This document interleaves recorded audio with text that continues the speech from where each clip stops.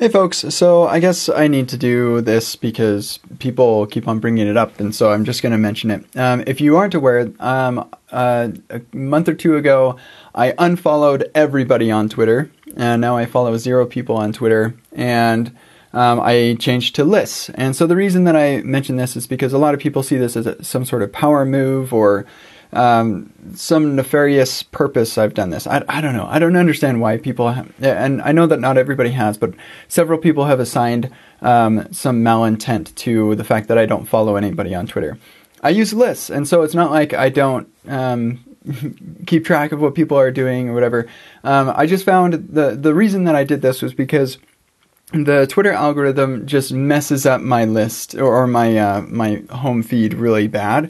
I just didn't like what the Twitter algorithm was doing, and so I said, hey, well, I'll just unfollow everybody and I'll use a list instead. And it's been great. I use TweetDeck, and I'm able to segment the people that I'm quote-unquote following, and I like it way better, and Twitter's algorithm is not impacting me at all. And so that is literally the only reason why I unfollowed everybody. It's not some sort of like, I don't need to follow anybody, I'm so awesome.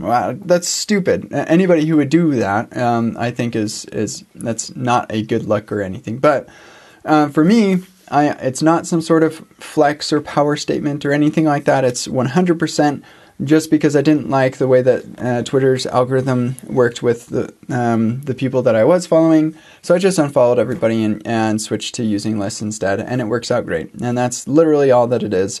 So I don't know. I'm just going to make a short URL for this, and I'll reply. So if you got here because you made some sort of comment and I gave you a short URL, sorry that I didn't answer you specifically, but this is what I do when I answer the same question over and over again. Is I answer it once, and then I send links to people instead of having to answer them or having to just ignore them, which is what I often do. So anyway, I hope you're having a stellar day, and we'll see you around.